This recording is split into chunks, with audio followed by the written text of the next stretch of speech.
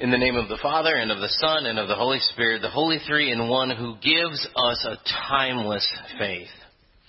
Dear brothers and sisters in Christ, when we go and visit Liz's parents who live in Alachua, there's one thing that at least I kind of look forward to, and one of those things is watching TV with their satellite dish system that compared to the rabbit ears and Netflix combo that we have at our house, they have more channels than what God ever intended there to be.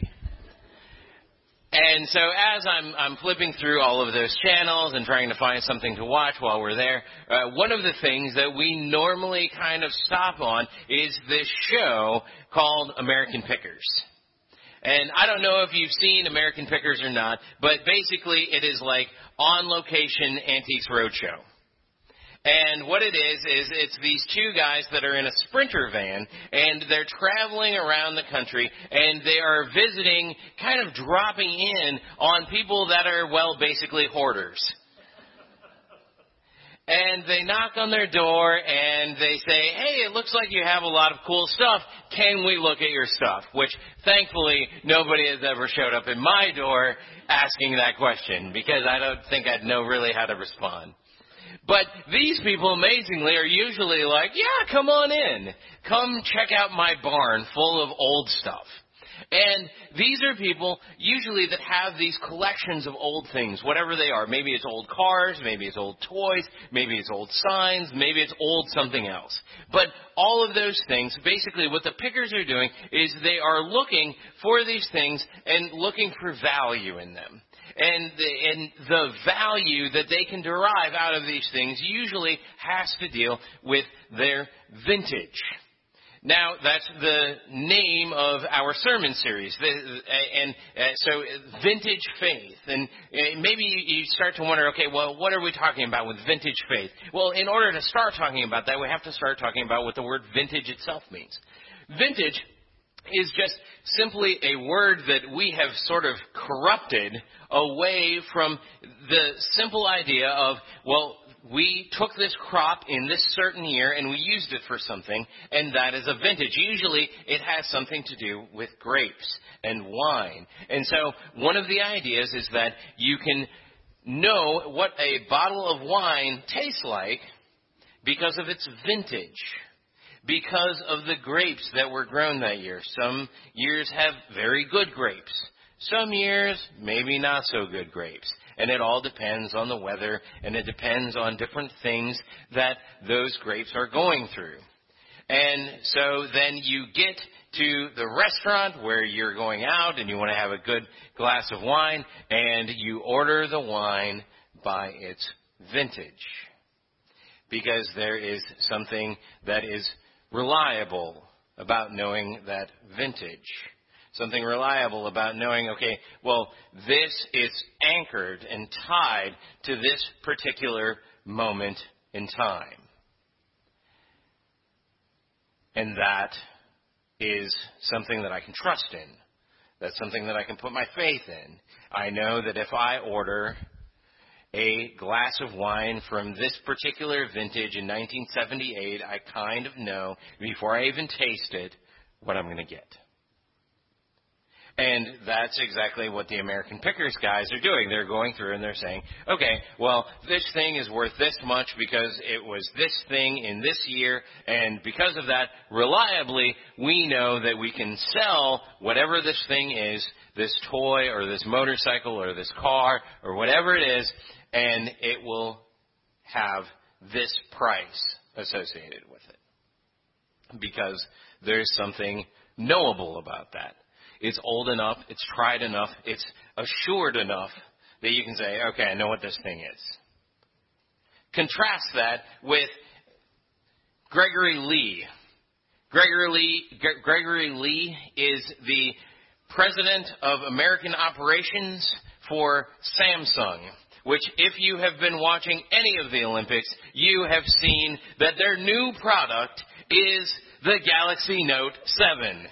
With their S Pen. And you've seen all of these different commercials about this new thing this thing that is, well, not very tested. It's been tested in certain circles, but it really hasn't hit the market yet. And there's a difference there. There's a difference in that sense of knowing, okay, well, this thing that the American pickers are taking a look at that is 50 years old, that is 75 years old, that is 100 years old, this is reliable. And yet, this doodad, this phone, basically, well, this thing, I'm not so sure. It looks pretty cool. They're saying it's pretty cool. They say that this is something that I will be able to enjoy, but it doesn't really have a vintage associated with it. Now, two different products for sure. Not many of us want to rock vintage phones. Some of us do. But there's a difference there. And so it would be like if Gregory Lee showed up at the farmhouse of one of these hoarders that the American pickers go to, and he was trying to sell the guy with the collection of toys from the 1950s on the Galaxy Note 7. Well, it would be probably a little bit of a difficult sell, simply because they're coming from two different places on what they think is valuable. Well, that's sort of what's happening here in the book of Hebrews. The book of Hebrews, which we have already looked at just recently. We had another sermon series on the first part of the book of Hebrews that we called Gift of the Lamb. And through that, we started to see that there was a theme that seemed to pop up every Sunday. And that theme was that, yes, there is something good about the Old Testament faith. But it's nothing compared to Jesus. And that's basically the theme that shows up again and again and again in the book of Hebrews. And that is something that especially here in the latter part of the book of Hebrews that the author is kind of playing with. He's playing with the sense that we have that, well, we trust things that are old. I mean, you're in a Lutheran church. As a community, Lutherans tend to trust things that are old and distrust things that are new. We are much more likely to watch American Pickers than we are to go out and buy a Galaxy Note 7, I suppose.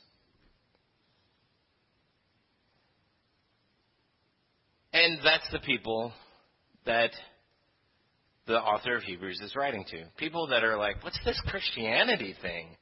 That's kind of weird. I am not entirely sure that I'm on board with this. Maybe if it looks a little bit more like the religion that I grew up with, well, then maybe it's okay. And so what the author of the book of Hebrews is doing is he's tying strings back into the Old Testament, and he is drawing those strings all the way to the New Testament and to the revelation of Jesus and to what Jesus is in that story. Because Jesus is realistically just the next part of the story. That there's not two stories here, but that there's one story, and that the story wasn't completed yet at the time of the four people that the author mentions here.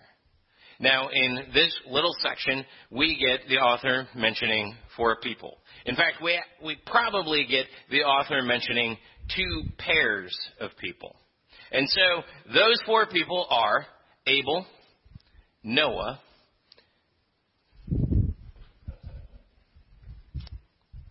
I forgot Enoch. Abel, Enoch, Noah, and Abraham. And it sort of makes sense that I forgot Enoch. You probably did too. You're probably saying, well, who's this Enoch guy? Well, Enoch, I wouldn't blame you if you didn't remember who Enoch was. Enoch gets a whole 12 verses in the Bible, at least the Bibles that we have. And there's another book called Enoch that was not written by Enoch, not written anywhere near the time of Enoch, and yet it is called that. It's kind of traditionally accepted by some people. But Enoch gets a whole 12 verses. And what we know about Enoch is this. Enoch was a good guy. We also know that Enoch was the father of the oldest guy in the Old Testament, Methuselah. We know that Enoch, according to the book of Genesis, which is where all of his stuff shows up, Genesis 4 and mostly in Genesis 5, that Enoch was somebody who was simply assumed into heaven. The way that Genesis puts it is that he walked with God, and then Enoch was no more because God took him. That's all that Genesis has to say about him. And yet, this guy who gets 12 whole verses in the book of Genesis gets brought up here in the book of Hebrews. And the reason that he's brought up is because he relates to this other guy named Abel. Now, Abel you probably know. Abel was the guy who pleased God, but then unfortunately caught the bad end of a jealous brother named Cain. And so Cain and Abel, they both offered their offerings to God. Abel's sacrifice was accepted by God. Cain's was not, because Cain did not actually offer the good stuff to God. He offered sort of leftovers from the back of his fridge that were getting moldy. And so God said, I prefer Abel and his sacrifice. Well, Cain didn't like that, and so Cain killed Abel. And so how did those two come together? Abel, the guy who died, and Enoch, the guy who, well, he didn't die. Well, what the writer of Hebrews is trying to bring out here is that, well, those are kind of the possibilities for us. That the faith that we have is the faith that is much like the faith of Enoch and Abel. Now, most of us, when we're kind of thinking about things, we think that we're headed towards an Abel kind of an end. Hopefully not death at the hands of our brother, but we know that death is a very real possibility for us. But we also hope. We hope for this possibility that we might be Enochs, that Jesus might show up later this afternoon, or that he might show up tomorrow, or that he might show up on Tuesday, or sometime that we're still alive, and we know that at that point, then we get to not die. Yay! We get to be like Enoch and simply have the story of our lives written that says, and then we were no more because God took us. And so that's the first thing that the writer of Hebrews is bringing out, is that, well, there's a similarity in the ways that our lives end. That those are the two choices. That we either die like Abel, or that we simply get taken up to God. And so he starts that off saying, okay, the end is the same. Now, what do we do with this time in between now and the end? And that's when Noah and Abraham come in. And Noah and Abraham come in, and the way that the writer of Hebrew tells their stories, which we probably feel like we know their stories pretty well. I mean, Noah had a movie about him, after all, which was sort of based on the Bible. Noah, it says, kind of followed this thing that we as Lutherans would call the first use of the law. The first use of the law is this use that says, don't do this stuff. Stay away from doing these things. It is something that is supposed to be a warning for us. Don't do that. And so when we read the Ten Commandments and we read, don't murder, Cain, we understand, okay, if I murder somebody, well, that's going to turn out badly for me. And that's the first use of the law, saying, okay, well, God gave us this law so that we know that we should not do things that are against his law, because those will actually end up being bad things for us in the end. And then he totally skips over the second use of the law. Second use of the law is the one that we engaged when we were doing confession and absolution.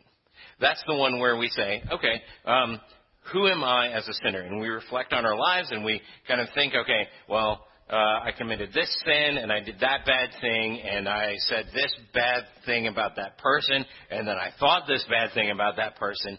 That's all second use of the law. He actually kind of skips over that. It's not that that's not important, but it's really something that is more about reflecting on your own life and not really engaging what you're doing with your life. And so the next use of the law, there's only 3, thank goodness. The third use of the law is the one that says, well, here's something that you could do. And so instead of murdering your brother, well, maybe you want to sustain that person's life in some way.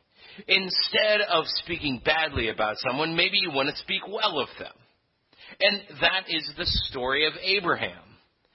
Abraham's story is third use of the law when it starts off, because Abraham is doing pretty well. He's hanging out. He's got a pretty good flock.